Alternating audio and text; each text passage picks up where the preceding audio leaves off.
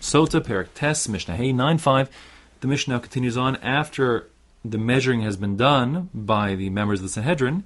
Says the Mishnah, Niftru Ziknei Yerushalayim B'halchu Lehen. So they have done their job, and therefore they're dismissed to go back to Yerushalayim, those 5 members of the Sanhedrin. And then Ziknei Osa Ha'ir. And then the elders, meaning the members of the 23-person Bezdin at the closest city to where the corpse was found, Mevin Eglas Bakar, they bring a calf. An egel means a calf in its first year. An egel is a male, an egla is a female calf, and this is an egla, so this would be a female calf. Since the pasuk says not just an egel, but an eglas bakar, so the shita of the chum and the halacha is that this is an animal that even is in its second year, as long as it hasn't reached 2 years old, so it's like an even baby or adolescent cow. According to Rabbi Eliezer, by the way, it's specifically in its first year. So they bring this cow, asher lo mashcha ba'ol, that hasn't ever pulled something by means of a yoke. So the pasuk actually said not just that it can't have been hooked up to a yoke, but even lo ubad ba, it can't even be an animal that has been worked at all. So the idea is either if you did any intentional working of it, or if you hooked it up to a yoke without even really intentionally doing work, but if it moved just even one tefach up with a yoke on it, so then it becomes invalidated. So it can't be an animal that has worked. The ein mum posel ba, and although it can't have done work, which makes it kind of seem a little bit like the para aduma that has a similar restriction, but here there's no issue of a mum. Okay, so the para aduma can't have a mum, but that's because the pasuk says asher ein bah mum. The pasuk says it has to be a cow that doesn't have a mum.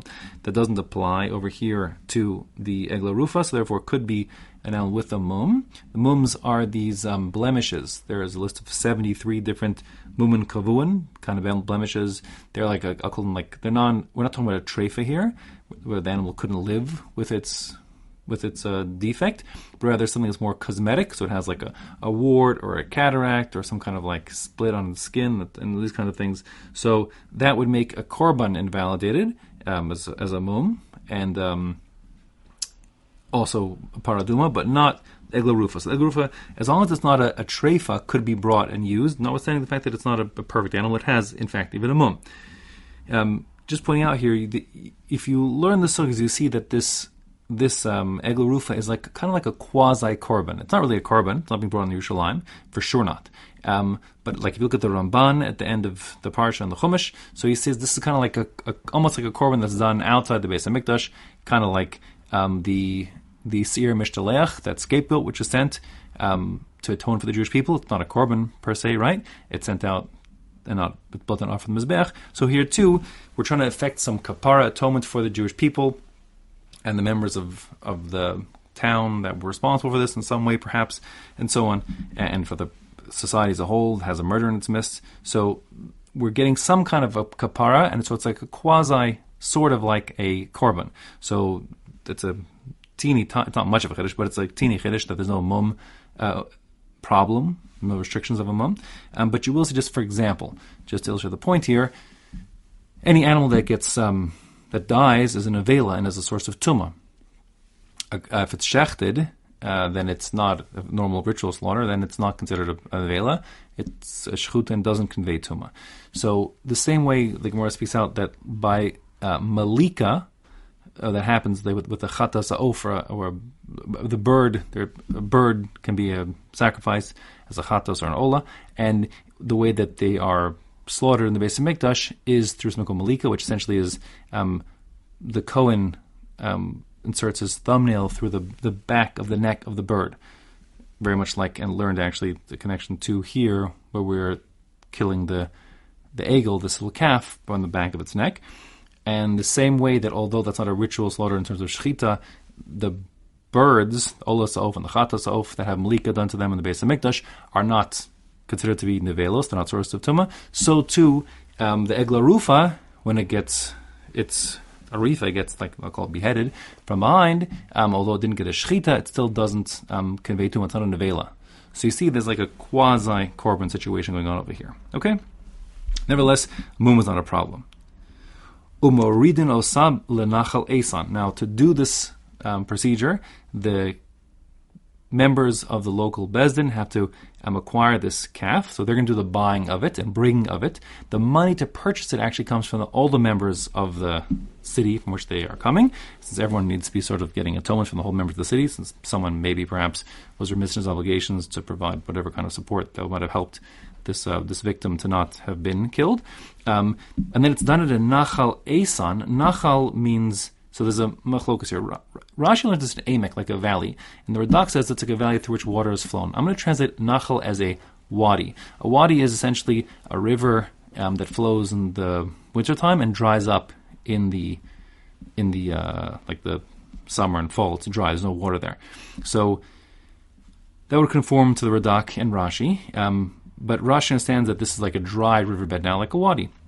You take it down there, that's what the nachal is. And asan, which means like harsh and hard, means it has to be like there's like sort of hard, like bedrock at the bottom of this riverbed in the wadi, and that's the place to do it. According to the Rambam, the nachal here refers to not a riverbed, but a river proper. So the water's flowing, and it's eitan, the water's flowing with strength, okay?